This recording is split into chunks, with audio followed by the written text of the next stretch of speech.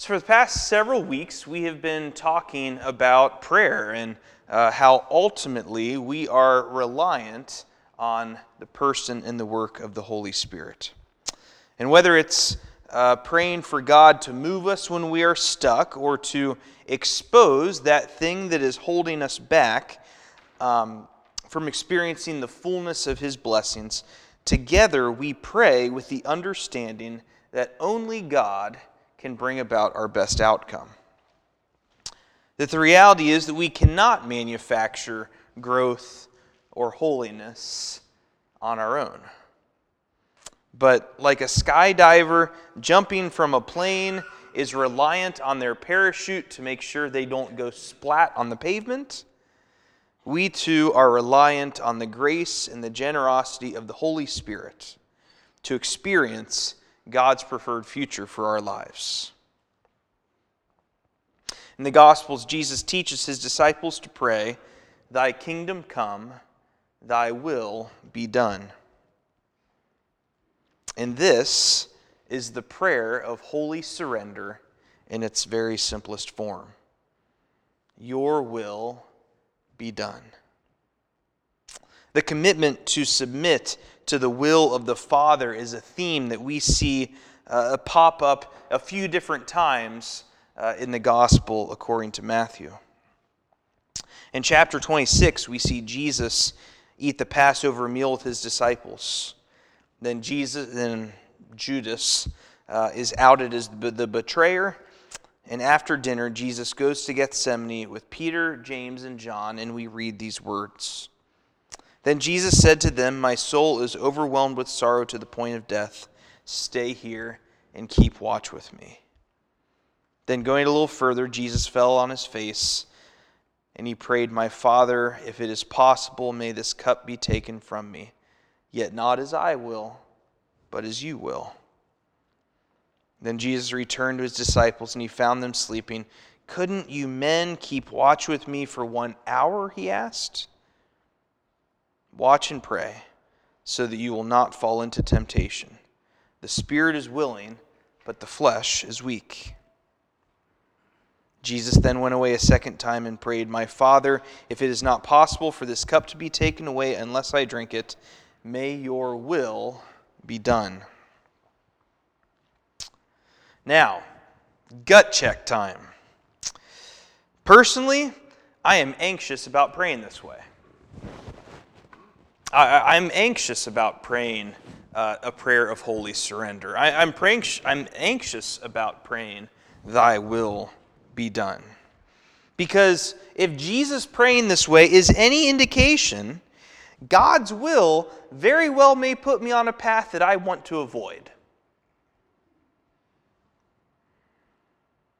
Taking on this prayer posture of Jesus, where we choose to be open to whatever God has for us, it feels very, very risky. Because I don't know about you, but when making a decision, I like to weigh all of my options. I like to be able to get on Google and do research. I want to feel like I am fully prepared before any decision is made. But when we pray prayers of holy surrender, that prayer takes us out of the position of power. It requires us to trust that God truly knows what is best for us, especially when we are tempted to think that what is best for us is different than what God has said. Especially when disobedience would be easier. Especially when rebellion offers instant gratification. Now, I know I've shared this before, but I'll share it again because it is true. Jonah is by far my favorite minor prophet. Because unlike Amos and Micah and all those goody two-shoes prophets we find in the Old Testament, Jonah is a selfish, scared little man. And I can relate to that. The story of Jonah begins that the Lord's message came to Jonah, "Go immediately to Nineveh, that large capital city, and announce judgment against its people, because their wickedness has come to my attention." Verse 3, instead, Jonah immediately headed off to Tarshish to escape from the commission of the Lord. We need to catch that. God says, "Go to Nineveh." And Jonah goes to the port, and he gets on a boat that's going in the opposite direction. And while on the boat, a huge storm comes up, and Jonah realizes that the boat will only be saved if he is thrown overboard. He's swallowed by a fish. The storm goes away. And for 3 days, Jonah, in the belly of this fish, confesses and repents of his sin and rebellion. And on the third day, the fish spits him out onto the dry land. And then Jonah reluctantly submits to God's call and goes to Nineveh to preach of the destruction of the city. And it seems like Jonah takes a certain pleasure in this, right? I mean, this would be like, like going to Ann Arbor and preaching on, how once more the team that resides there will likely win like 8 or 9 games this year because that's who they are. But anyway, so he reluctantly, he goes to Nineveh, he preaches the city's destruction, he takes certain pleasure in it, and then something completely unexpected happens. The people of Nineveh, they hear his preaching and they repent. The entire city, 120,000 people, turn from their wickedness and they call for God to be gracious. And chapter 3 ends this way.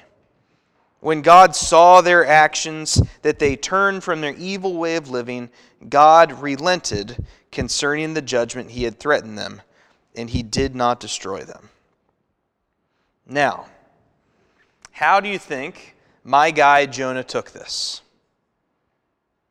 The pleasure he had taken saying that your city's going to be destroyed, you're all going to die. Obviously, for God to change his mind greatly displeased Jonah. He became very angry. In verse 2, he prayed to the Lord and said, "O Lord, this is just what I thought would happen when I was in my own country. This is what I tried to prevent by escaping to Tarshish. Because I knew that you are gracious and compassionate, that you are slow to anger and abounding in mercy, and one who relents concerning threatened judgment. So now, Lord, kill me instead, because I would rather die than live." Jonah is so bitter, so salty. Jonah would rather die than see good come to his enemies, the Ninevites. And I sort of get this. This past week, Michigan football's blog, the MGO blog, they posed the question, would the fans of the Wolverines rather see their team go 8-4 and beat Ohio State, or go 11-1 and lose to them? And 57% of Michigan fans preferred going 11-1 and losing to Ohio State. I guess they're just used to it. But this would never happen in Ohio. Like 57% of Ohio State fans would not take that deal. Because we know that an 8-4 season, winning the last game of the year, is a whole lot more satisfying than going 11-1 and losing to them. We remember the Cooper years. And I love God's response to Jonah in verse 4. Are you really so very angry? In chapter 4, Jonah takes refuge under a plant that has supernaturally grown and then was eaten by a worm. And once more, we see Jonah flying off the handle. He's so angry that this plant has died. He gets emotional, and once again, he's ready to die. And the story of Jonah ends like this. In verse 10 of chapter 4, God says, "You were upset about this little plant, something for which you have not worked, nor did you do anything to make it grow. It grew up overnight, and it died the next day. Should I not be even more concerned about Nineveh, this enormous city? There are more than 120,000 people in it who do not know right from wrong." Jonah was so wrapped up in what he wanted that he wasn't able to see that God used him to do a miracle to turn 120,000 people back to God.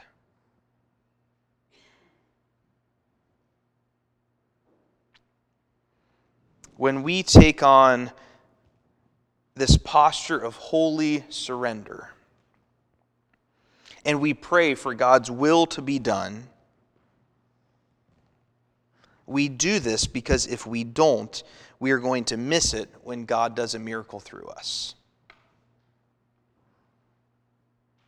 And if we are self-absorbed enough and our desires are in opposition to God's will, we will not only miss it when God does a miracle through us, we're going to be angry when God works in and through our lives. Because our prayers really do have the power to affect outcomes. And God really does respond to our prayers. But sometimes, the work that the Holy Spirit wants to do in our lives, in and through our prayers, the work the Holy Spirit wants to do is the work of changing us. To take away our vain, misguided assumptions of control and to bring us back into alignment with God's preferred future for us. R.C. Sproul writes that prayer does not change things. How do you get the first line of a quote wrong? It takes skill, let me just say. We'll try that again. So R.C. Sproul writes, prayer does change things. All kinds of things. But the most important thing it changes is us. As we engage in this communion with God more deeply and come to know the one with whom we are speaking more intimately, that growing knowledge of God reveals to us all the more brilliantly who we are and our need to change in conformity to Him. Prayer changes us profoundly. So then what does it look like to give all that we know of ourselves to all that we know of God? What does it look like to have a posture of holy surrender? What does it look like to choose to trust Jesus completely and choose to be obedient to how God is calling us? These are the questions that are at the very core of what it is to be a Christian. And these are the questions that we answer together in community. Because none of us have the tools to properly navigate the Christian life on our own. God has hardwired this into us as a feature of the way we've been made. We need each other. We need the church universal. Because without the community of faith, we are limited in our understanding. Just last night, I was over at the Purple Door Church at their Saturday night service, and I was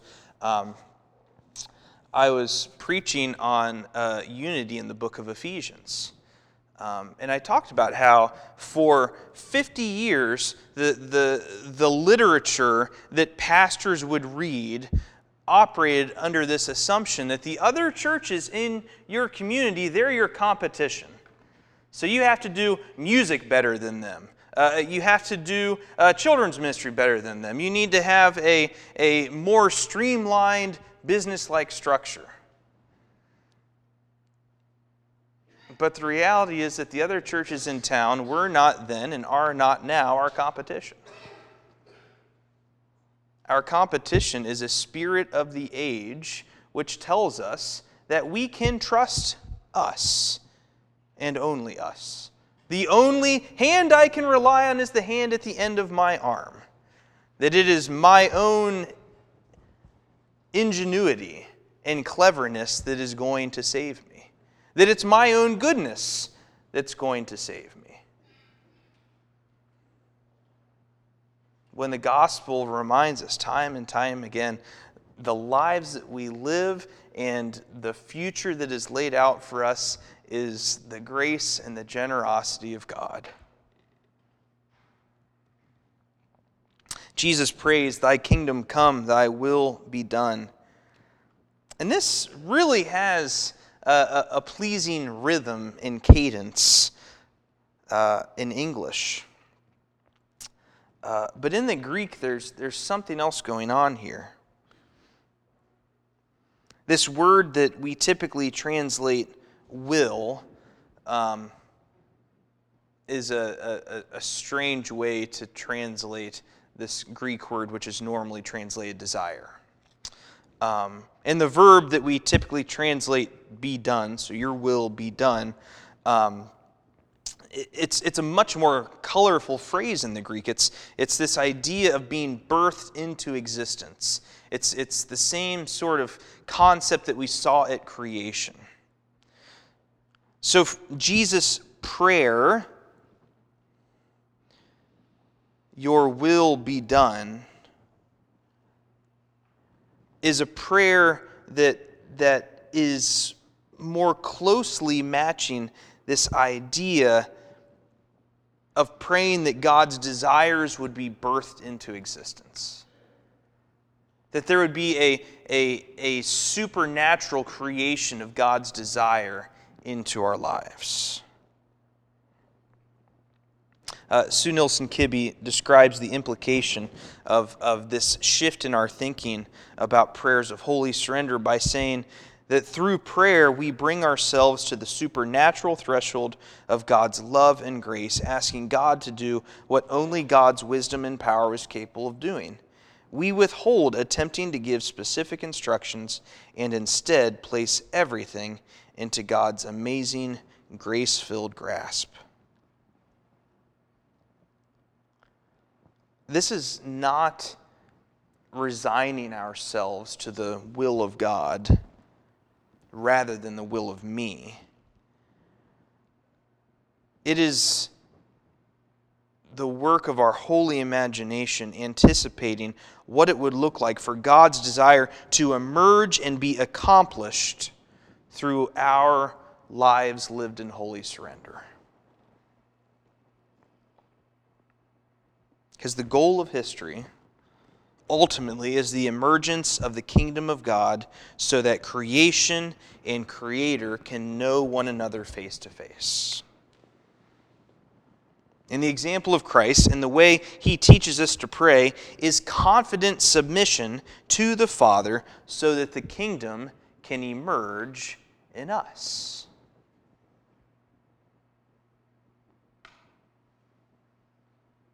And that's my prayer for us, that we would discover more and more how to trust Jesus completely.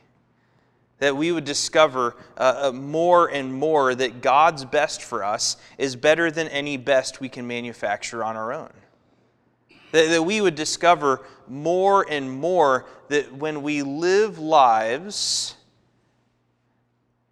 that are perpetually anticipating the fullness of God's kingdom breaking into existence.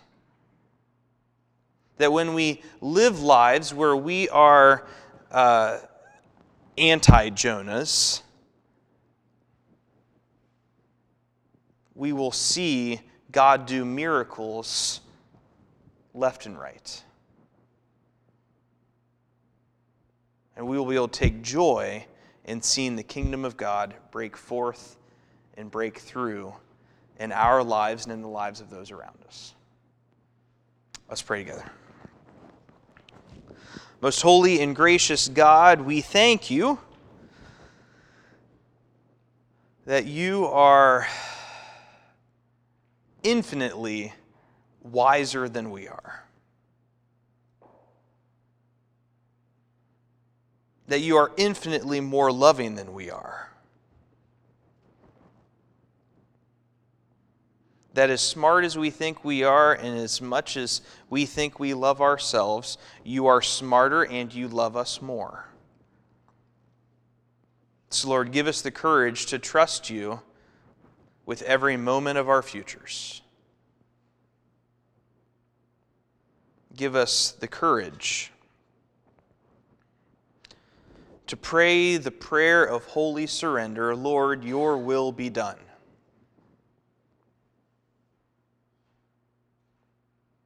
Lord, we want to see your desire burst forth in our lives. Lord, give us the courage to pray that way. Give us the courage to live lives of expectation of the work of your Holy Spirit. Lord, we love you and we thank you, and we pray this in the name of your Son, Jesus.